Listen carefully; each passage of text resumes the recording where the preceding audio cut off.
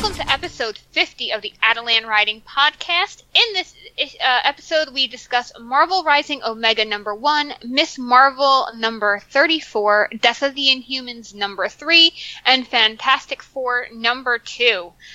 50 episodes, guys. Wow. Yeah, you put up with us for this long. 2 years. Yeah, 50 episodes, 2 years. It's 2 years it's been, and who knew we would still be around? That's pretty awesome. Yeah, it's done pretty well for an Inhumans podcast as well. I mean, we've outlasted most Inhuman books. Wow.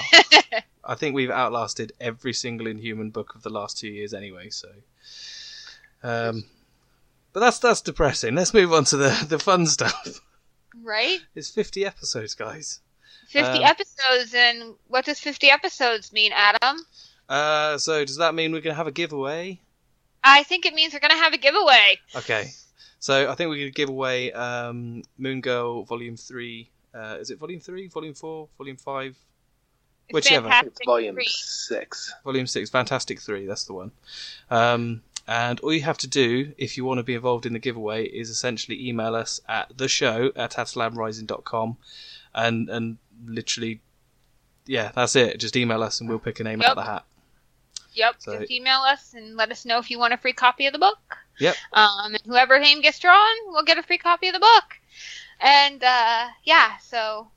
A great book. It is a great it's a really good book. If you haven't read Moon Girl Fantastic 3 and you're a Fantastic Four fan, particularly of Johnny Storm and The Thing, we highly, highly recommend that you pick up this arc because it is, for lack of a better term, fantastic. Yeah, and actually, I mean, I know I said to Doc that I'd get Fantastic Four when it came out when it finally got rebooted, but Fantastic 3 was a really kind of like what's the word? Primer for it almost. I loved it. It was really good. But yeah, speaking of Fantastic Four, issue 2 was also great, but we'll discuss that later. Yes. 10-4. So in other news for Inhumans, we've got before we get into Marvel Rising Omega number 1, the Marvel Rising is it a movie or is it a series? I can't remember. It comes out on September 30th, and they just launched a really, really great line of dolls for the movie. Finally, Marvel has something I think that can compete with DC's Superhero Girls line, but is way cooler. Yeah. Right, it's a movie that's it's playing on Sunday the 30th on Disney XD, and that it will segue into a series from there, and it looks pretty good. I mean, it's pretty much the same design and character and voice actors as the sort of preview we got with Initiation, and then in October these dolls are going to hit the stores, and they're really fun-looking dolls. You got Miss Marvel, Squirrel Girl, Miss America Chavez, Daisy Johnson Quake, Inferno, and Patriot. I haven't seen any Lockjaw merch yet, but I imagine that's right around the corner. We don't have any Captain Marvel merch yet, or they did release Spider-Gwen though with it. Yeah, Spider-Gwen will be a part of it as well, and they're kind of like Barbies. They come with different outfits, and let me tell you something. Okay. If those had been out when I was a kid, I would have played with them over Barbie any day of the week. Way better than Barbie. Wow. Also, speaking... Sorry, I was just going to segue in there because you're talking about Captain Marvel there. Right. Trailer next week. Trailer next week, guys. Tuesday morning. Good Morning America. I am so prepared for that. Yes, I cannot wait. Yeah, that's going to be really good. But anyway, what I was going to say is they're pushing Marvel Rising pretty hard. There are like several panels at New York Comic Con this year. They will be screening the movie also at New York Comic Con. So I'm going to try and get into that and report back to you guys. Let you know what I find out. If there's any extra good bits on Marvel Rising. Everything we've had so far has been fantastic, and I'm really looking forward to the movie. A little bit of trivia: we have another Agents of S.H.I.E.L.D.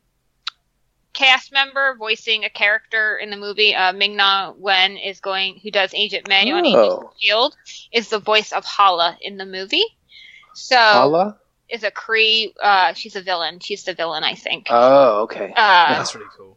Yeah. So Nice. we've got Ming-Na Wen is no stranger to doing some voice acting since she was the voice of Mulan as well. Oh, So, of course, yeah. And that's that turned 20 this year, I believe. Yes. Yeah. Good Lord. So, if you're Agents of S.H.I.E.L.D. fans, support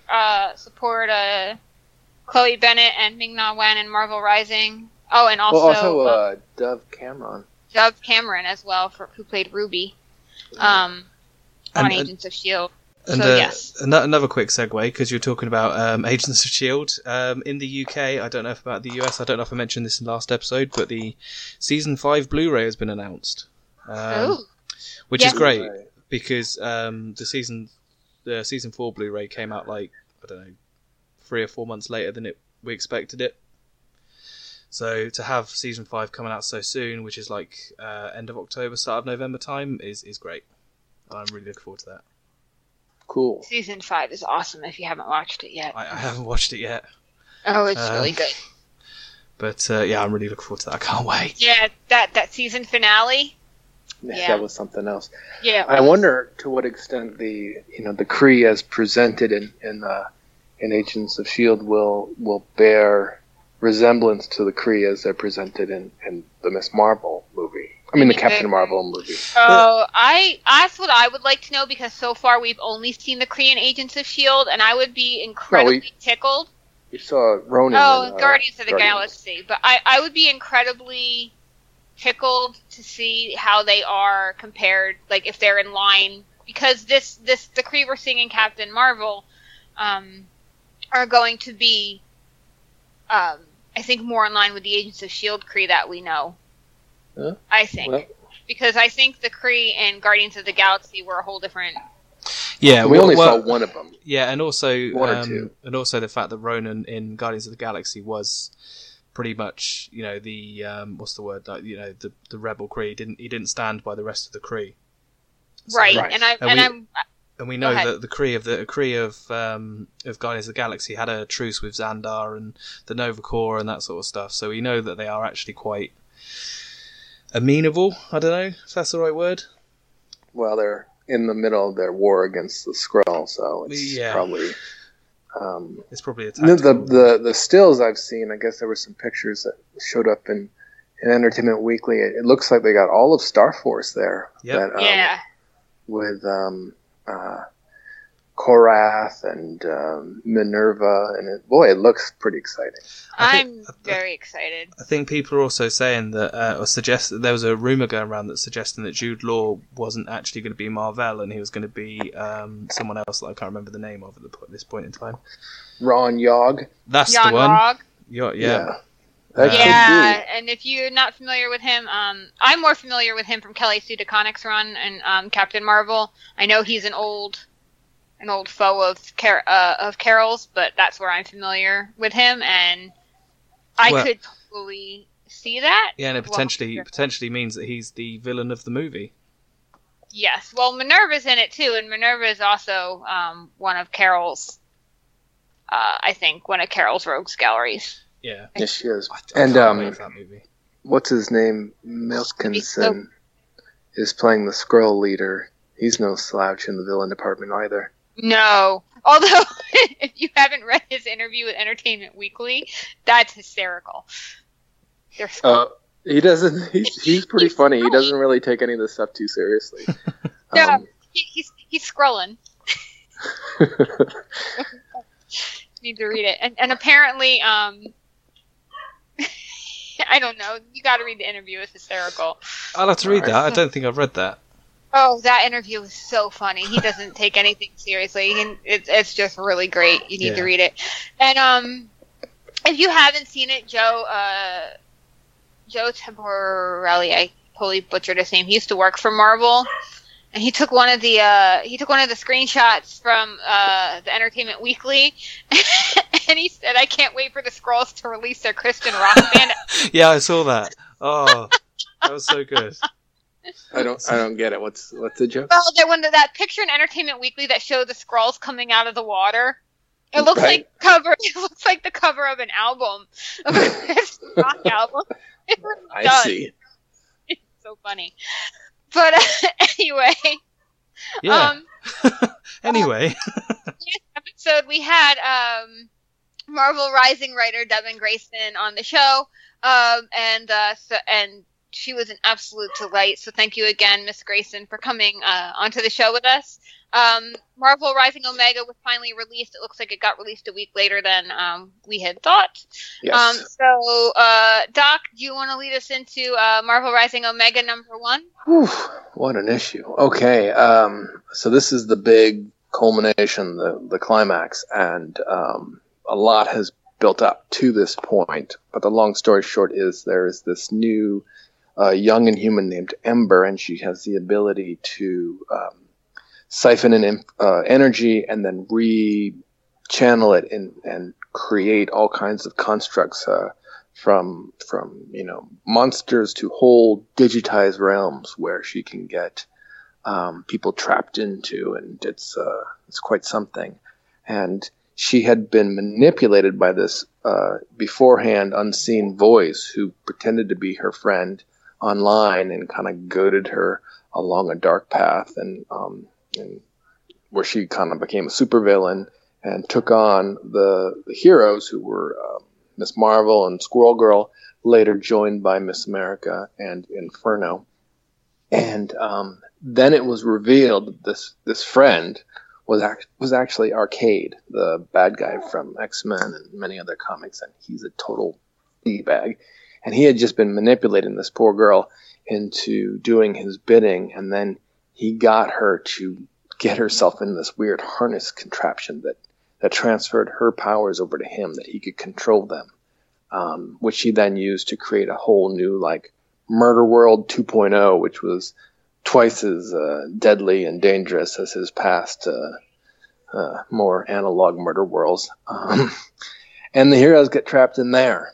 And now they've been fighting as a team for quite a while now, because I guess time goes by slower in this digital realm and whatnot.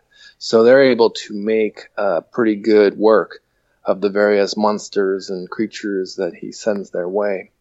All the while, Ember, she now realizes that she's been tricked and she's pissed, and she tries desperately to reassume her influence over this digital world. And she creates like a wisp, which I guess is in video games is kind of like a guide. Help me out here, video game guide. Yes. Yeah. In some cases, yes. In other cases, they lead you to your doom. But yes, the wisps are generally guides, yes. Yeah, it depends which game you play. Or, in the case of World of Warcraft, you become a wisp when you die. And that brings you back to your body. So this wisp helps them navigate through this video game world, and they ultimately end up at a more, for me at least, familiar setting of video games, the Donkey Kong, what do you call it? It's a scaffolding where you've got Donkey Kong up top, and that's we got Arcade's head, and there's the princess who's trapped, and that's Ember. And then instead of Mario, we have the heroes who have to make their way up the scaffolding, jump over flaming barrels, and so on and so forth. And they finally do prevail, but then Arcade's like, "Psych! I'm changing the rules again, ha ha ha!" Right. And Ember's just had it. She's done. She knows that removing herself from this harness will kill her, but she doesn't want to be responsible for anyone else's death. So she reanimates this gorilla Donkey Kong creature and pulls herself free from the harness. And the other heroes are like, "Oh my god, no, don't do it, you'll die." But it's too late. She gets pulled free, and then everyone is zapped back to reality. Arcade realizes the jig is up, so he bails and escapes. And the heroes are left with this poor young girl who appears to have died. However, she had written one last little detail into the code when she was creating this. I guess a rather endemic feature for many video games is to get a free life, which she then uses to come back to life. Also sounds like your typical comic book story. Yes, it does. So she gets a free life, she comes back to life, and we get a nice happy ending. She relocates to New Adelan, where she can be helped to learn to better master her powers. And, she's still kind of a depressed kid, but at least now she feels like she's got some sense of belonging and connection. And the heroes all come and visit her there, and it's really quite sweet. And that is the end of the story. It was just a joy to read from beginning to end. It really was. It's definitely one of my favorite. I hear a puppy. One of my favorite Marvel books. I got distracted by the puppy. One of my favorite Marvel books that I've read in a while. I just always was looking forward to it. The numbering is my biggest complaint. Doesn't make it easy to follow. However, definitely a book I might be picking up as a collected edition and sending it off to my cousin's kids because they would love it. This is going to be a big hit amongst the niece and nephew sect. Oh, yeah. I mean, if you're looking for a book to get your kids in on and you haven't really introduced them to comics yet other than Moon Girl and probably The Unstoppable Wasp, this is definitely one you want to pick out. It's just head-to-toe fun, hilarious, and very poignant, I think, in a lot of ways. We've all been Ember at one point, and we've all been Kamala at one point, and it's just really, really, really, really good. Yeah, I have to admit this is quite a nice ending to a really good story. I think issue, was it the third part of the story? I think it has to be my favourite. But no, yeah, the issue Omega was a really nice ending to the story. Also, I really enjoyed the Devil Dinosaur and Moon Girl cameo in it. Oh yeah, they do show up at the very end. Yeah, and obviously they do. I think even is that Karnak at the end as well? Yes. Karnak and Medusa, yeah. Yes. Yeah, all those little cameos were really fun. No, it's. I mean, presenting it as like, this is a great book for younger readers, but it's not exclusive for younger readers. I mean, absolutely not. No, I think it's totally enjoyable for older readers as well. It's similar to Moon Girl in that respect, I think, because Moon Girl is one of those stories where, especially at the moment with the was it DOE story, right. and that's got a lot of kind of high level themes in it, but additionally it goes alongside kind of like not the easy level stories, but the things that are easier to understand, which. Yeah. Well, it's got a lesson, but it's not the kind of lesson that's preached at you. It's more shown forward as kind of like a cautionary tale stuff deal. I mean, about like the dangers of the internet and how easily one can be led astray. Come on, buddy. Led astray by the influence of others, and it sounds corny, but what ended up being sort of like what saved the day was the sort of legitimate friendship that Ember had created with Miss Marvel and Squirrel Girl. I mean, she was able to see them feeling actual. They were worried about her, and she could see them that they were concerned for her well-being. And that seemed to empower her to kind of like break through Arcade's influence and create this wisp, and then save the day. Yes. Yeah, it was a. It seems all the animals are going nuts tonight. Something in the air. There's some sort of hurricane or something. Oh yeah, I forgot about that. Obviously, because I'm not in the US, but yeah, I mean, I'd definitely go pick it up. It's such a great book. I hope there'll be more. It says the end for now. Yeah, I was like we were saying last episode. Yes, she's left Ember off where Ember can certainly be picked up either by herself. Hopefully we'll get more books from Miss Grayson down the future, because there are several characters that I could think of she would do a Yes, killer we know job which one writing. Yeah, we Yes, know I exactly know. which one you're talking about there. But there are other characters I think she'd do really well writing too, and I would love to have her write more books for Marvel. So hopefully this is just a foot in the door, and we'll be getting more books from Devin Grayson down the line. I mean, we I think if absolutely. the cartoon, if the animated series on XD ends up being a hit, which is a possibility, then I think it's very, very likely that there'll be further Marvel Rising Secret Warrior comics in the future. Yeah, and that'd be really good because Secret Warriors as a team are really good, and I kind of like this whole iteration. I'm actually it's too bad because I've already got so my niece has been enjoying this series quite a bit. She's like, I want to read more Secret Warriors. I want to read the other Secret Warriors. I'm like, I don't know, man. As much as I liked Matt Rosenberg and Jose Garan's take on it, that's not really good for kids. No, it's not. It's a bit more teenage. Yeah. Right. Some of the themes in there are a little bit kind of yeah. It's similar to the Bendis and Hickman run. Well, I don't know. I haven't actually read that one yet. I don't know if that's any good. The original Secret Warriors. Yeah. That's with Stefano Caselli. Yep. Yeah. That's also a little dark. Yeah. Characters dying and whatnot. It was a little dark, but I think this is a bit more of definitely a safer. I hope that Marvel kind of carry on down this route of kind of like making kind of just a line that's suitable for younger readers. I think they're kind of doing an awful lot with IDW, and I hope that that's going to be something that going forward is quite a big part of Marvel. But I think there's plenty of room for both grim and gritty comic stories and ones that are a little more optimistic and bright and whatnot. I don't need anything like that. I tried reading the sort of Marvel superhero.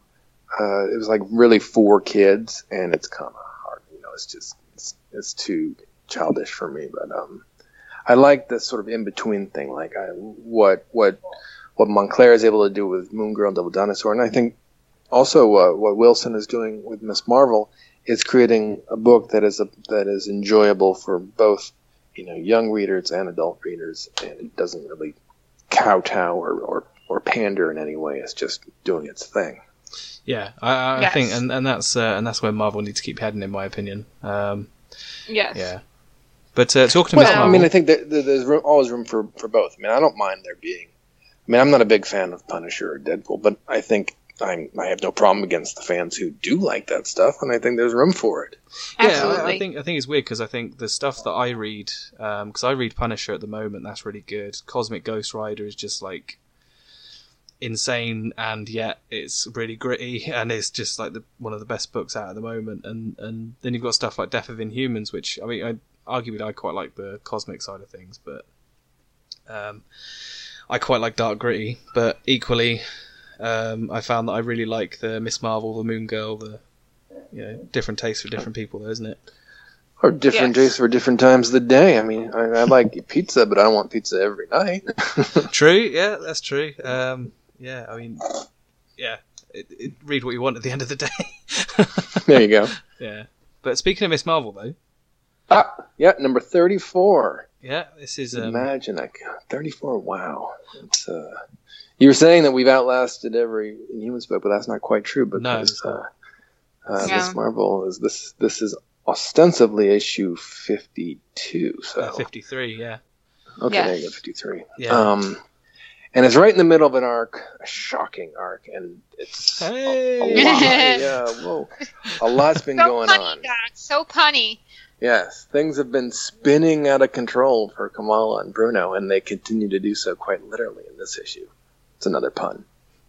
With the vortex. Yeah, So, all right, so Kamala and Bruno have decided that the best way to sidestep their mixed up feelings for one another is to table the whole matter and instead explore the nature and limitations of Kamala's inhuman powers.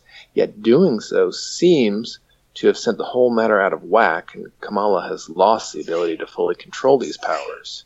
And of course, it's all happened at the worst possible times, and in that New Jersey City has been attacked by the sinister Shocker. He's invincible in New Jersey. Yeah, he's big in Jersey. Apparently. At the onset of the issue, it remains kind of a mystery what it is exactly that has caused Miss Marvel's powers to malfunction in this way. You know, had it something to do with the electrical monitor that Bruno put on her? Did she have a panic attack? Was it something else? Some other shocking variable yet to reveal itself? Hey, okay. Whatever the case, Kamala has tried to bear through it. So to end the Shocker's schemes, she pursues the villain back to his super bizarre, cobbled-together hideout, which is hilarious, and manages to best him. But right then, her power fizzles out again, and this strange spinning vortex appears out of nowhere. And at the same moment, a similar vortex, or maybe the same, manifests right in the middle of Bruno's lab. And the issue begins with him looking into this vortex, and he peers inside, and he sees kind of like this kaleidoscope of images, all that appear to be dozens and dozens of potential futures. Can I just say that there's two that I pick out there, and I think Saladin Ahmed picked it out as well on Twitter. One of which being the Exile's future, of course, and which is brilliant. But also the other one being the the old woman Laura storyline. Yes. Where she becomes president, and I thought that was a really, really nice touch. Yeah, there's all these different futures. One where she becomes president, another where she's a hardened veteran of some war, or destined to become a member of Exiles. Yes. Another where she's the partner of the Red Dragon, and still another where it looks as though she and Red Dagger. Yep. Yeah. What did I say something wrong? Red Dragon. Red Dragon, no, Red Dagger.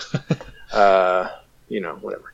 Another one where she and Bruno looks like they're getting married. So, gazing at all these images, Bruno, he's excited to see this one where he gets married, but he's also a little put back because he sees that in this future he's in a wheelchair. Still, through it all, his keen wit comes to an epiphany. The sort of mystery of Kamala's powers, where, how she's been able to change her size and shape without altering her density. Where is all this extra mass coming and going to? And Bruno posits that what's actually happening is that Kamala's powers are borrowing and depositing extra mass from her own timeline, from her own future selves, which is weird. I mean, yeah. It's weird, but it's also like a really, really nice explanation, in my opinion. It's a cool idea. Yeah, it's very comic booky. Yeah, it's like she time travels but stays in the present. It's kind of. And that kind of, that's what kind of like makes me quite, I don't know, I'm quite into that. Do you know what I mean? I really like the sci-fi notes of different. This. Yeah. It's almost like, she exists throughout all of, I'm not going to go into it, but yeah. Like she exists throughout all the time and space. Well, yeah, pretty much. Well, obviously, yeah, she doesn't, but yeah. Well, clearly Bruno's having similar thoughts, because when he realizes this, he comes to another realization that perhaps one of the reasons why Kamala's powers have been malfunctioning of late has nothing to do with what they've been up to. Has everything to do with something else, namely the Shocker, because this whole problem started when he arrived in town. Now, meanwhile, at the Shocker's ridiculous lair, Ms. Marvel is mystified by this vortex, and he explains that he actually created it. He created it by accident while he was doing some experimental tinkering, and he kept it around as a cool means to get rid of his enemies, like a Bond villain. So Ms. Marvel's powers are still out of whack, and her arms are all elongated, and she's like, ah! And the Shocker takes advantage. She's around like Kathy from the Kathy cartoon. Ack! Anyway, so the Shocker takes advantage of this, and he pushes her into the vortex, and she's sent spinning away off into the nether realm between realities, Yet another shapeless void that Ms. Marvel's stuck in. There doesn't seem to be any escape. Fortunately, there's someone who's noticed her presence and comes to her aid. And it turns out to be Singularity. Yeah. Oh, yay! Singularity. Oh, I love that. Singularity is this otherworldly hero who appeared in the pages of A-Force. And Miss Marvel doesn't know Singularity in this reality, but they were actually teammates in the alternate reality of Battle World and Secret Wars. Which, if you haven't read it, you should go and read it right now. Go and read it before we do the rest of the story. Yeah, if you have not read... just the whole of A-Force. The whole of A-Force from when they were in Battle World to Kelly Thompson's run. Wow. What a great series. And also, Singularity is a big point in that. Something to bring in mind that, well, we'll let Doc go because it's kind of a spoiler, but Singularity knows Kamala, but Kamala doesn't know her. Yep. Exactly. And she also speaks in total riddles, and it's very confusing for and absolutely adorable. Yes. She's a cute character. They go on a little jaunt through time and space, which I'll get to in a second, but it ends up with her deposited back in Jersey City, right by the Circle Q convenience store. Something strange is afoot at the Circle Q. Elsewhere, Bruno has dashed out in search of Kamala. If the Shocker is indeed the source of her loss of powers, then he needs to warn her. And all the stress and exertion has sort of overtaxed the vibranium harness that allows him to walk.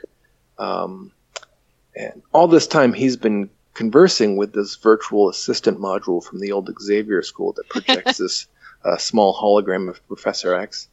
And I also like that. Yeah. The virtual assistant is based on the memory, knowledge, and experiences of Professor X, someone who himself has had to cope with being with life in a wheelchair. And it's all a prospect that Bruno has had to consider. And he asks the holograph how he's learned to deal with it. And the holograph replies that, one has to adjust to a new outlook on life, that full mobility is something that, he took for granted. And it's forced him to reimagine what actually means to live a life well lived. He reprioritized things, making incremental progress towards attaining this new concept of a life well lived, until one day he realized he'd achieved that goal. Now, it's not clear if all this resonates with Bruno, if the professor's words feel pat and uninspiring, or if it actually is quite inspiring and is helpful. But whatever the case, Bruno, he's rested up and he's ready to go back to trying to find his friend, which he does right at the same time that the Shocker does. And the Shocker is disappointed that Kamala made it back, but he's going to take care of her the old-fashioned way with his pulse-firing gauntlets, and he fires a pulse wave at her. And right at that time, Bruno's like, no, and jumps in front of the blast. And it's on this cliffhanger that the issue comes to an end, with the promise of conclusion next time out. Mayhem. Yeah. Such a good issue, though. Such a good issue. Yes. So much to unpack. I kind of feel like, we kind of just sort of bullet point it, Right. First of all, Bruno's conclusion that how Kamala's work is really cool. I mean, I'm not going to pretend I understand the theoretical physics behind the whole idea, but I guess the idea is that mass... Yeah, it's comic books. Mass is a constant where time is in flux, and mass can be moved about from point A to point B in this time frame. I mean, it's, like you say, comic books. And then the other idea is that her power malfunction has something to do with the Shocker and the Shocker's invention, which actually makes sense in some respects, that if he's fooling with the time stream, it'd be kind of like putting a magnet next to a compass. It just causes everything to go screwy. I don't know when the Shocker got to be so smart, because I always remember him as being kind of a goon. I mean, he was able to build his gauntlets. That's cool. But here he's building time vortexes. Whatever. It's cool. Well, he's invincible in New Jersey, so... yeah. He's allowed character development. He got a degree. Yes. And speaking of character development, I really like that they're focusing on Bruno and his past injuries, and how this all might eventually lead to him being bound to a wheelchair and him having to deal with that, because physical disability is such a difficult matter to understand. I mean, so many people out there have to contend with it, but if you haven't, then it's really almost impossible to fully empathize. It's just like, could you imagine? I mean, just Yeah, I mean, I think I've mentioned before, my mother is visually impaired, and it's like, I don't truly have any idea what that's like, and so when I'm going through town, I'm saying, oh, you need to go to the left, go to the right, or watch out for that person. It's kind of like, it's a bit more difficult for her to... Wait, she drives a car? No, I drive the car. Oh, okay. Okay, sorry. When you guys are walking. Yeah. I see. No. I'm sorry, it's just that image in my head. I mean, I know things in England are crazy, but I didn't know it was that crazy. Not as crazy as the US. But yeah, so it's exactly that, and I think that what Miss Marvel's doing is kind of going back through almost like the history books of Marvel, and just kind of like bringing back up those. Miss Marvel, we've said, relates a lot to like the early issues of Spider-Man, and then you've got stuff like almost like Professor X said it himself. It's like he was the guy in the wheelchair that had a different perspective on the world, and he put together like a team of really impressive people. And it's kind of, I like how she's bringing that back together into this book. That makes sense. It's like, yeah, and then all right. So then there's another really important part of the issue when Miss Marvel and Singularity take their little jaunt through the multiverse. They come to some mysterious place where Miss Marvel briefly meets this young man who seems to recognize her. We don't know who this guy is or what this place is, but Singularity, she whisks him away. She's like, no, you being here will mess with your time stream. So what is this guy? What is this place? And who is this guy? And what does it have to do with all the sort of clues that have been peppered about throughout the series, that there's something particularly special about Miss Marvel and her time stream and her lineage and all these, the things that Lineage was interested in, and the little stories that were told about her grandmother back in Pakistan. And I feel like there's a broader story going on here. Yeah, and I'm really curious to find out what it's going to all lead to. They're definitely building towards it, so... And I love the fact that this book is literally at issue 53 legacy numbering. And I hope it goes on for another 47. Oh, it will. It will. It totally will. I would be floored if it didn't. I mean, she's basically this generation's Peter Parker, and I know absolutely. She'll be around for a while. Good long time. So the funny thing is actually I was talking to a friend of mine who is like a pretty big Spider-Man fan, and I said to him, he said Miss Marvel. His quote was, "Miss Marvel is the only good Inhuman," to which obviously I was arguing about. Right. But he basically said that the reason why he really enjoys Miss Marvel as a book is because it resonates, because he's a really big Spider-Man fan, and I think that's a really nice. A really nice way of putting it. Yeah. I mean, those old Steve Ditko, Stan Lee Spider-Man stories, I mean, they're just so timeless and classic. And, I mean, some of the lingo they use is aged and whatnot, but it's, anyone who's going through adolescence can relate on one level or another. This series has not let me down on any of the arcs so far. Even taking I have no interest in the Shocker. I don't care about this guy, but they make him into this really fun character. Yeah, they did. That's they did. Yeah, and I think that goes down to, I think we've said it many, many times before, that Marvel have a genuinely really awesome lineup of writers at the moment. With G. Willow Wilson being, quite prominent. She's going on to Wonder Woman in November, which is going to be pretty good. Might be the first proper DC title I pick up. You should check out Mr. Miracle. It is bonkers good. Yeah, I think you've suggested that to me as well, which I might go and do. Who writes Mr. Miracle again? Tom King. Ah. Yeah. Well, I agree with you that Marvel does have a great stable of writers going on, although I'm really quite miffed today because I learned that they've decided not to move forward on the... Chelsea Kane's Vision? Oh, yeah. I'm so pissed off about that. She was 4 books in, you guys. 4 books. It's like insane. It's so stupid. They're like, oh, the character's story changed or whatever. What the fuck ever? Print it anyway. You've got 4 books in. What the hell? Yeah, it's all money at the end of the day. Marvel are a business. It's like they've done nothing but kind of shit on her. Yeah, they have. Because she got nominated for a frickin' Eisner for Mockingbird, and they didn't even tell her, and they didn't give her any of the information about it for her to go until like the very last minute. And I'm like, I was why? Gonna say, to be fair, that seems like Marvel policy in general, because I don't think I don't think that Saladin Ahmed or Christian Ward were at the awards thing. Yeah, I don't know. But at least they knew they were nominated. So yeah. Well, she's been very what's the way of putting it? She's been quite outspoken. Yeah, vocal towards Marvel this week, which is completely understandable, and I completely get it. Yeah, I would absolutely be livid. And she actually put it incredibly tactfully. She said, none of this is about. I think Will Moss is the editor that she had. Yeah. She was like, Will Moss was nothing but helpful. He was, an amazing editor and that sort of stuff. He said, yeah, and I think Will Moss is disappointed too. Oh yeah, no doubt.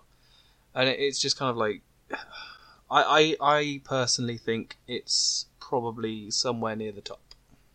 Yeah. So, Death of the Inhumans #3. Oh man, this issue, it is something else. I mean, come on, Donny Cates. I mean, come on. Right? So, we're continuing to be strung through the ringer on this one. The Kree army have declared war on the Inhumans, launching a bloody attack that decimated the lunar city of New Arctillon. Seeking revenge, Black Bolt traveled to Hala to retaliate and unleashed his destructive voice and obliterated his enemies, yet he underestimated the Kree war chief, this mysterious being known as Vox, and he all but paid for it with his life. He got his throat slit. Now with Black Bolt defeated and in the clutches of the Kree, Medusa and what remains of the royal family must devise a new strategy to rescue their king and bring forth vengeance for their people.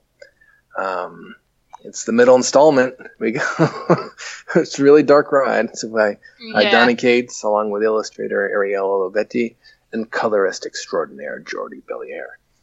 Or is it Belair? I don't know. It looks like Belair. Yep, Jordi Belair. So the tale starts off with Karnak recuperating from his journey back from Hala. He refused to make the journey in a straight line, but instead circled back to destroy whatever Kree ships were pursuing him. Because Karnak. Because he's Karnak. And he's informed Medusa that what's happened. And it's interesting because Crystal's like, yo, we need to go get the Avengers and Thor and all these jokers to help us. And Medusa's kind of like, no, we don't want that assistance. We don't want the moral and righteous heroes of Earth. We want something. We don't want these Kree captured and brought to justice. We want them dead. And I love that. And I'm just going to say, like, that one panel was just like, that sums up what I like about the Inhumans so much. It's like, Black Bolt's a really...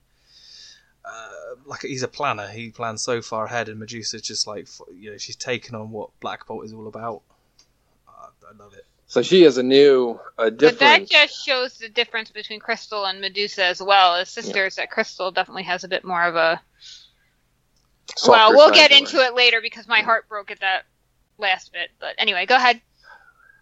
Medusa actually has a different source of support in mind, and they set off to go find that. Now, meanwhile, back on Hala, Black Bolt is being subjected to this gruesome surgery where it looks as though they are performing a laryngectomy, where they're taking out his larynx and sewing the wound shut, and Vox and the still-to-be-named General, I don't know, we'll just call him the General, are watching on, and Vox declares that the threat posed by Black Bolt is eliminated. The much-feared prophecy of the Midnight King who would bring about the fall to the Kree Empire has been stamped out. The surgery is being all but performed without any kind of anesthetic or painkiller. And with all this pain, Black Bolt doesn't even make a noise. and it looks like his voice has been completely taken away. Or has it? Because later, Black Bolt is remanded to a cell, and he's guarded by a pair of Kree soldiers, and he sits there stoically for a time before attempting to speak, and the soldiers are kind of goading him, and then he starts mumbling something.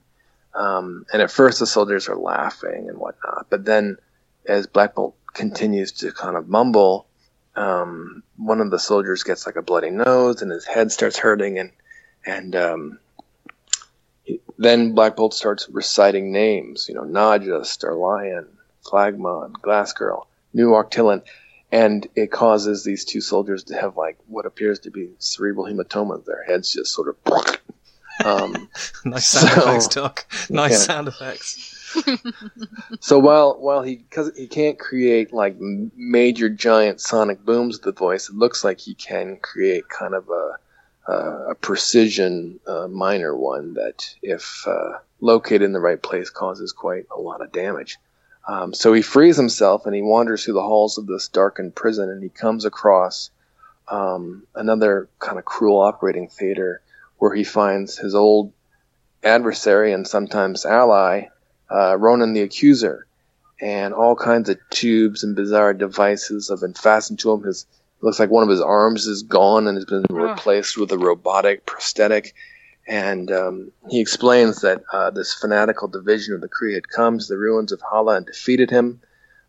This army's children and their families wait until all can be put in position and all opposition can be crushed. And he's being in the process of being changed. This is what this new Kree Empire does. They kill the weak, they enslave the strong, and they break the unwilling. And Ronan's like, I'm being made into one of their weapons. Please end me. Put me out of my misery. And we see, Black Bolt say something to him, and it kind of looks like he's actually doing that. He's sort of euthanizing Ronan, but I kind of think that's not what's going to happen. But we'll figure it out later on. For the time being, it looks like it kills him. Meanwhile, Medusa and the Royals have traveled to this unknown space planet somewhere off in the somewhere, and it turns out that the person that they were looking for is actually the Corbinite warrior known as Beta Ray Bill. Dad bod Beta Ray Bill. Yeah, so I was just going to say that. Who posted that on Twitter? I can't Somebody remember. did. It's just so funny. It was just like, oh dear. Yeah, that was good. What's this? He's got Somebody a dad bod. posted on Twitter. They showed that panel, and they said something along the lines of, "I'm so here for Dad bod Beta Ray Bill." Dad bod? Dad body. Oh, is he kind of? He's not as taut as he once was. Yeah. Yes. Okay, Dad bod. Well, anyways, he's a tough customer because he has the Asgardian hammer of Stormbreaker, and at first, they tell him, "Hey, look, all this shit happened to us. Please help us." And he's like, I'm not interested in any of that, until Medusa mentions that Lockjaw had been among the casualties, and this stops him cold. He's like, "What now? Something happened to Lockjaw?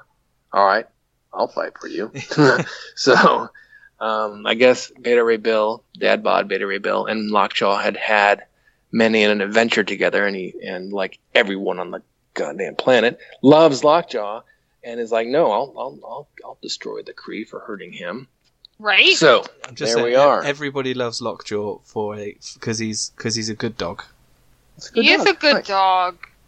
He's a very good dog. So how many issues are left of this? What, two? Two issues left. So I think we can safely say at this point in time that it's a reset button on the Inhumans. What, as opposed to being taken behind the woodshed and put out of its misery? Oh, Yeah, exactly.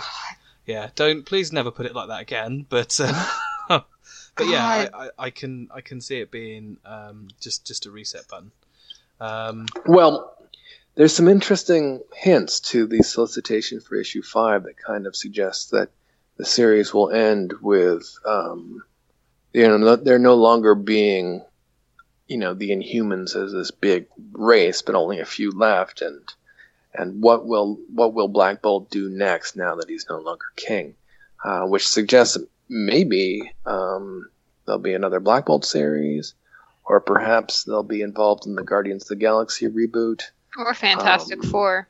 Certainly, Well, they'll show yeah, up in because Fantastic Four. as we'll come to in a minute, Medusa turned up in Fantastic Four, so So there's Crystal yeah, in the exactly. very back, Yeah, which so, annoyed me because Crystal is the longest running member of the Fantastic Four outside of the family, isn't she? No, actually, She-Hulk has them all beat. Medusa a few issues more than Crystal, but Crystal was a member of that team during the Lee Kirby era, which is, the most vibrant in memory. Got it. But yeah, I think Death of the Inhumans is going to be, yeah, I can see it obviously taking them off in a different sort of direction, but I think it's basically going to get rid of everything that happened in the Soul Run, in the one that came Royals. after that, Royals, which is sad because they are really, really good stories, and I really enjoyed Inhuman, and I really enjoyed Uncanny, All New, Royals, Secret Royals, obviously, because we're Inhumans fans. But it's kind of sucky that it is going to be a bit of a reboot. Yes. Well, I'm not completely against change. I think that it's these stories, they can't remain static. And they shouldn't remain static. They shouldn't remain. And if you look back on I've probably read every Inhuman story out there. Their status quo changes more than your average comic book team. I think probably as a product of them not being as popular as, say, the Avengers or the X-Men. The Avengers and the X-Men, they'll have adventures, they'll have changes, and then every 10 to 5 years they revert back to the status quo. Right. Whereas the Inhumans, they kind of go all over the place. You look at Silent War to War of Kings to Inhumanity. It's this constant flux of new stuff going down, and that's the thing. And how long have we actually had of this run? It's got to be Infinity was 2013, wasn't it? So right, we've had half a decade of really good Inhuman stories. Yeah. So you can't complain at that. No. And it's we lost Naja and Flagman. I like Naja quite a bit, but I'm okay with Flagman and Sterlion dying. I didn't really know them. The characters from the Inhumanity launch or initiative that are worthwhile, they're still kind of sticking around. We got Reader, Reader Frank. and Frank both show up in Daredevil this week. And then he was in Weapon Lost as well, the Hunt for Wolverine book. Right. Yes. And that was such a good book as well. Yeah. And then Moon Girl, Miss Marvel, and the Secret Warriors are all kicking around there somewhere too. So, the sort of new mutants of the Inhumans are still out there. Yeah. But then the royal family might be getting a bit more of a change. Now, I just need Maximus and Lockjaw back, and then I'll be fine. Right. Triton, I'd like to, but it's like Inhumans TV without show, Lockjaw just doesn't make any sense to me. Who kills the dog off permanently? Donny Cates does. Well, Donny Cates has watched too much Old Yeller. He got rid of Bats. Bats. Yeah, but as a ghost. Was a ghost. But that's like Yoda came back in the Star Wars. He didn't. He was a ghost. What are you talking about? Yoda totally came back. How was he any different? He was a ghost, but he still said the same shit that he always says. There's no other different. Yeah. Well, at least it was. He had a better fate than Anakin, I suppose. So. There you go. But I think the door is open for those characters to come back, and maybe this will be a kind of series that is fun to read the second time around, because with every page I turn, I'm like, please don't kill another one of my favorite characters. Yeah, I think the anticipation in this one is outweighing the actual reading of it. So. Well, for us, but maybe for the average, not so invested comic goer, they're like, yeah, this is cool. Because I think it's been selling pretty good. Yeah, well, I imagine that's all the X-Men readers gloating. No, I think that Cates has developed a pretty big following. Yeah, People no, are that's digging it. what he does. Yeah. You know, and you know, I jest about the X-Men stuff because looking at it now, I have got basically, I think my pull list is about 25 titles all in all, and I think at least 75% of them are X-Men. So, yeah. Well, I mean, they're going through their own culling of a sort. Yep. I think it looks like the 05 will probably be gone pretty soon. And I guess Cable died. That's weird. Well, kind of. Have you read the book? I did, and he died, but then his younger self killed him. Who knows? But, you know. I'll leave the X-Men to you boys. Yeah, the X-Men. All at the I moment can are tell really you good. is that X-Men Red is still firing on all cylinders. It's definitely recommended. X-Men Red is the Who's writing that? Tom Taylor.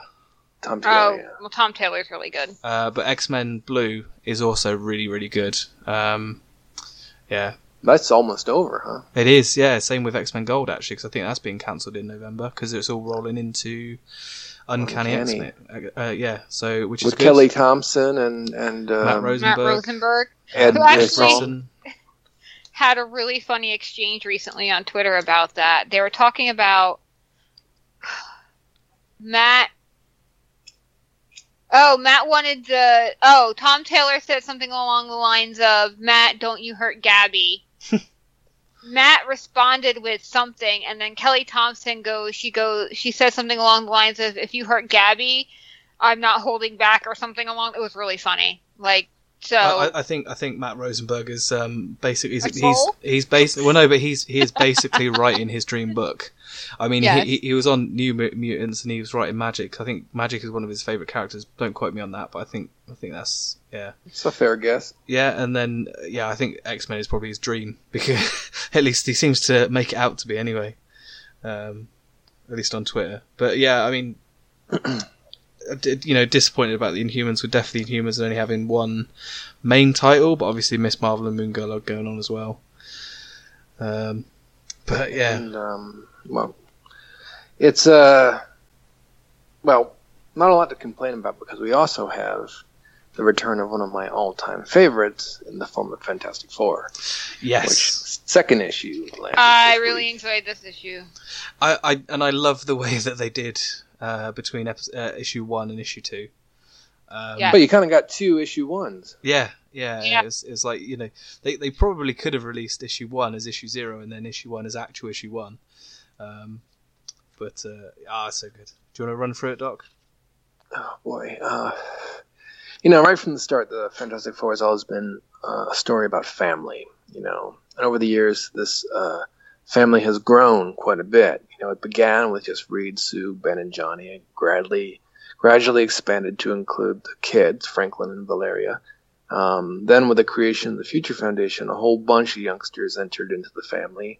You got the 2 young mutants, Artie and Leech, the super intelligent Moloids, Tong, Mick, Kor, and Turg, who are awesome.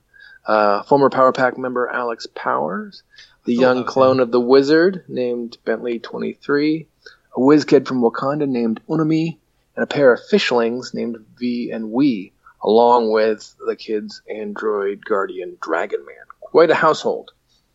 So, last seen was at the end of Secret Wars. The family had decided that instead of going back home, they were going to assist the now omnipowerful Molecule Man to recreate the multiverse and put it all back together. Ben and Johnny returned to the 616 universe, but the others remained behind. Franklin and the Molecule Man were creating all these new worlds, and the allure of discovery and adventure was just too much for Reed and the others to pass up on. So they ventured off to explore these new realms as they were being created. And it seems like they were just having a blast. Yeah, they were. Seems like a lot of time passed because what has only been a year or so for Ben and Johnny seems to have been several years for the rest of the family. The kids all now look older. Valeria was barely more than a toddler when we last saw her. Now she seems to be about 12 or so. No, she was like 9 or 10, I thought, in Secret Wars. And then Well, yeah, 'cause Franklin was the one who looked young. I think you had something like the 8 months that had passed in Secret Wars, and then obviously whatever time has passed since then. Well, whatever. She's a young lady now. It's quite jarring, and Franklin, who has been like 9 forever, he is now kind of like this gangly teenager.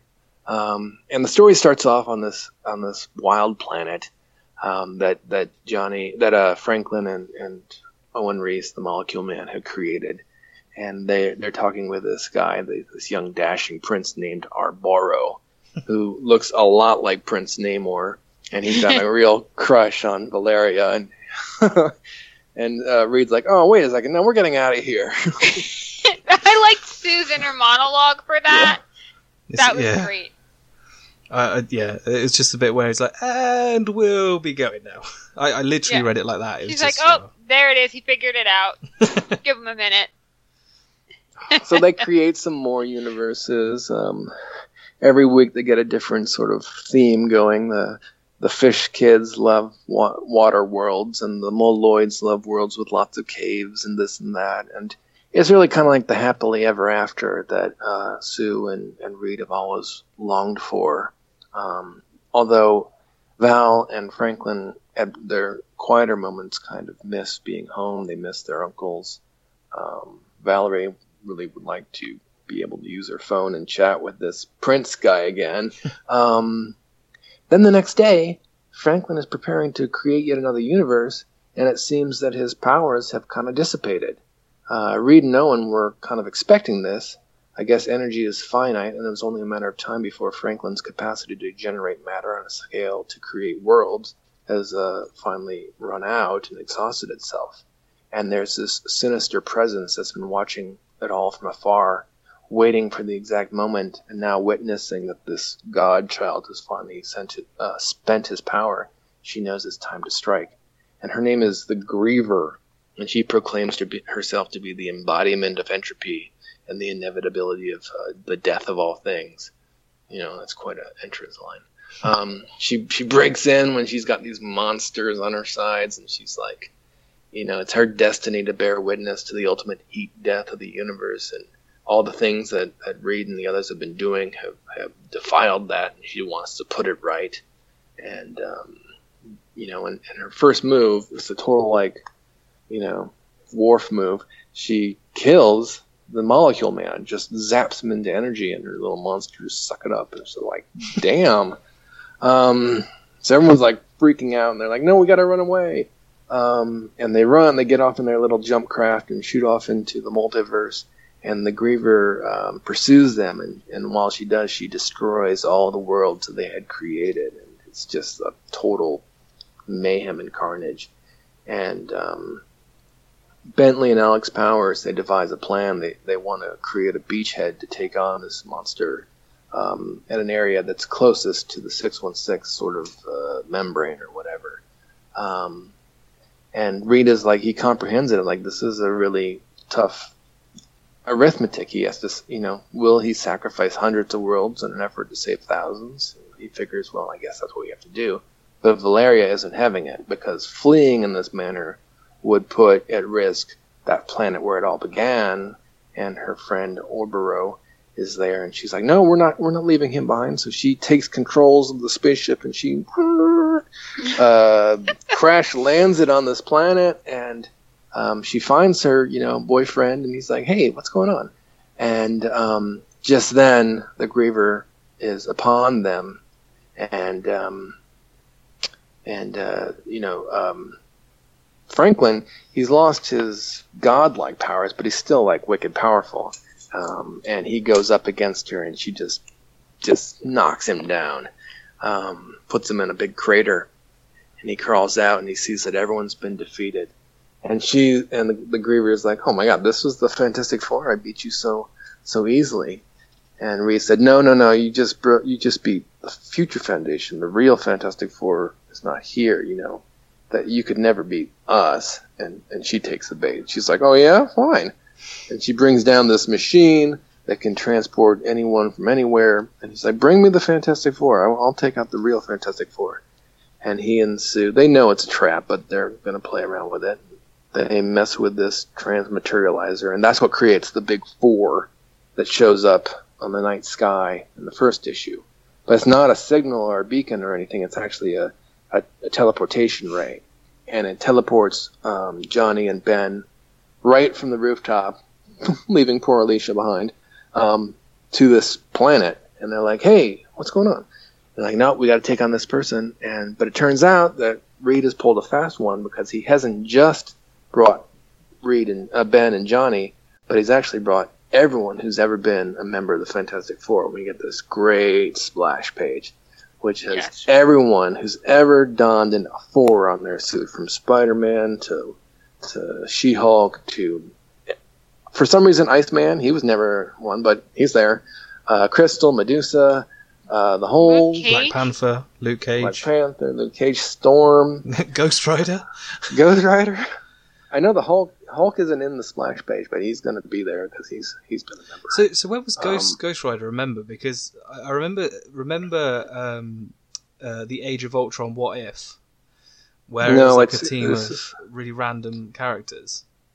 It was during, I think, Walt Simonson's run on the team. There was a time when the FF were missing, and Wolverine, Ghost Rider, Grey Hulk, and I think Spider-Man all created a sort of an AirSat Fantastic Four to save them, or something to that effect. But so they were all honorary members of some sort. Missing is Moon Girl and Devil Dinosaur, but I guess that's just because Reed doesn't know about them yet. I was kind of hoping they'd be there too, but it's going to be a big fight. Now I don't know if these guys. This is a pretty impressive team that Reed's put together. But are they going to fare any better against the Griever than the Molecule Man did? Because he was tough as heck. So we'll see what happens. But we got a big fight. I don't think that's the last of the Molecule Man we're going to see. I don't think he's no way. Right. I haven't been reading his solo, but yeah, no. Can I just say that last page is probably my favourite page out of any comic book recently. Even beating out Cosmic Ghost Rider, where he's got Baby Thanos strapped to his chest. Like it was just that I don't know why I this is the first Fantastic Four book I've properly read, and I don't know why, but it just made me really happy. It was like, yeah, I can see this being a favourite book of mine. Yeah, so very exciting second issue, and very exciting. I'm looking forward to issue 3. I don't know what's going to happen, but this Griever character is way tough. I mean, right up there with Galactus level threat. And we'll see how they pull their bacon out of the fire. Because it's going to be great. Whatever. We know they're going to, because we've seen some preview art for subsequent issues, one of which is the marriage of the Thing and Alicia. It's a really cool cover of them, their nuptials, and the Thing has a cute little kippa on, and it's really I think Dan Slott at Marvel is going to become sort of like the new Bendis, because he's writing this, he's writing Tony Stark, he writes really well, and he writes really nicely. Long may he be at Marvel, because he will be. He's written Spider-Man for like not a bazillion years, but you know what I mean, a long time. 10 years basically, wasn't it? 10 years, yeah. So I think Dan Slott's going to be around for a while. Yeah. And his Silver Surfer run was really great. Yeah, there are some fans out there who hate this guy. I guess it's something to do with something in Spider-Man or whatnot, but like. Just like Bendis, I suppose the truth is also the same as there are. I think it's true for any of the writers, honestly. Not that it's acceptable to be mean to people. You shouldn't, but if you don't like their writing and don't like their writing, that's fine. But yeah, just don't. Well, it's not an issue of liking or liking it. It's not liking the decisions they make. It's like people gave Nick Spencer like the total business for the decisions he made in Captain America, which I can understand because that was a pretty rough run. But See, I think Nick Spencer is much more polarizing. Well, I don't know, because he started off on Amazing Spider-Man, and people are digging it. The first 4 or 5 issues have completely sold out, gone to second printing, and I think FF has been doing well as also. I'll be interested. I'm interested to see how the book holds up, because it's hard to do a book like Fantastic Four, which in so many ways is like as classic as it can get, and remaining innovative while sustaining the same important themes is a really tall order. Yeah, and I think that's what I mean. I think Dan Slott is the perfect man for that, because he essentially took Spider-Man from what has got to be one of its worst storylines ever, and he basically took it from that and built it right back up again. And he's a super nice guy as well. Good. I met him at LFCC, and he's genuinely the nicest guy. I think I mentioned it before that I had a Tony Stark Iron Man book, and I just went up to him and I said I feel really out of place because I'm about the only one in this line that's got an Iron Man book, and he laughed at that, and he said, well, it was like 180 issues or something. So are you enjoying his run on? I know you're a big Iron Man fan. Are you liking it so far? I have to admit, I still haven't read past issue 1. However, something I did enjoy, which is kind of related. Basically, he put War Machine into his own like big mecha thing. Yes. And that ended up turning up in Punisher. Yeah. I thought that was pretty cool. So, yeah. And if you're not reading Punisher, I recommend that as well. Yeah, that's not going to happen. It's good. It's really good. It's Matt Rosenberg. No, it's all good. Go ahead. More for you. Okay, Sarah, and you should read Punisher. Why? Because it's good. It's okay. Good. And Cosmic Ghost Rider. Okay. I have a budget, and unfortunately, those are not in my budget. And Punisher is a little violent for me. I can only handle so much. But I'm a wimp. Okay. Yeah, that's fair enough. It's understandable. I get that. I think. But anyway. Yeah, remember, guys, there's a competition going. Right. It's not really a competition, more of a drawing. There's a giveaway where you can win a book. So make sure you email us at theshow@AdelanRising.com or tweet us on Twitter at AdelanRising1. That's the number 1. And we would love to hear from you. Yep, we did have an email last time. I don't know if we want to run through it really quickly. It was basically commenting on the writing of Death of the Inhumans, and I have to admit I've completely forgotten the name of this guy. Let me just grab Twitter because I'll get it. But essentially, the gist of the conversation was that he was a little bit unhappy in the writing of it, and he kind of agreed with you, Doc, on the last episode, where you said the Kree just seemed kind of what's the word? Toothless. Yeah. And he essentially said something similar to that. And yeah, it was an interesting take on it, and he said that Donny Cates is a great writer, but he felt that Death of the Inhumans 1 and 2 have just been not as good as they could be. Well, it's a I do know one. that's been a concern because they seem to be putting Donny Cates on all the books right now. Like he's got to be writing like 4 or 5. I can see that being a concern, but I think issue number 3 kind of. I think redeem things for you. Yeah, I think it was so good, you guys. So he's on Twitter. He's at @mcolford.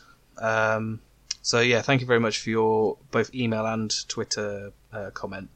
But essentially, yeah, the comment was Kate's wavers between good writing and sloppy shock writing. What do you think Atalan Rising won?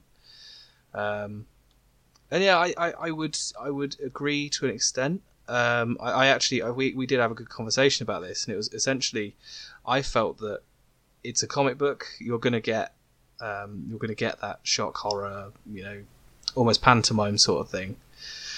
So I was kind of on the side of, I was quite enjoying it. Right. Well, it's, it's hard to parse apart your feelings on these things, like on the one hand, yeah, as a comic, it's fun, whatever. But on the other hand, a lot of these are characters who, despite being fictional, have come to mean a lot to me. So to see them kind of like die in kind of an offhand, sort of like boom, dead way, it was very disheartening and not a lot of fun. And I felt like some of the deaths, especially Lockjaw, that seemed to have a shock value. Like, hey, look, everything's on the table if we kill the dog. And it's like, oh, Jesus. We kill the dog. I just don't think the dog's really dead. I'm hoping not anyway. It's just such... now, if it ends and Lockjaw's really gone, then I'm going to be pissed. But right now, I'm holding out hope.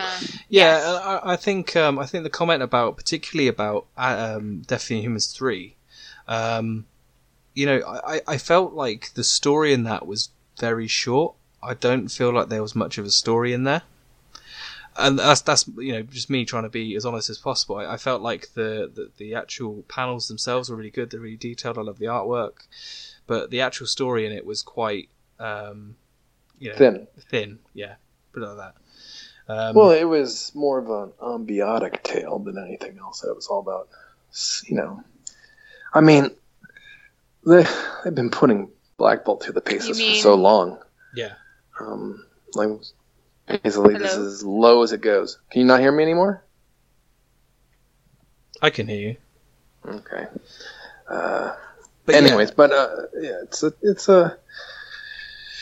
it's hard to look at it objectively. Yes, yeah. But no, I think there's some absolute merit in that in what he was saying, and I think I agree to an extent.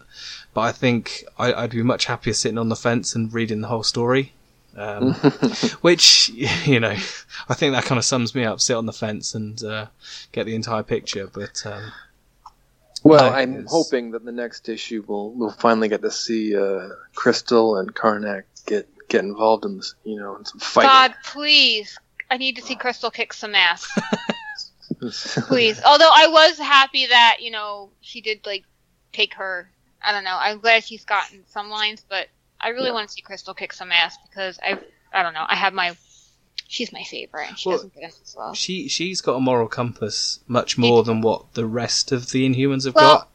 Going back to that line where she said to get the Avengers and stuff, that I think really highlighted the difference between Crystal and Medusa. Yeah, Crystal is a hero. That's the thing. I think Crystal wants to be that, really popular hero, whereas I think the rest of the Inhumans are, as we say all the time, they live in the shadows. They're not exactly the most.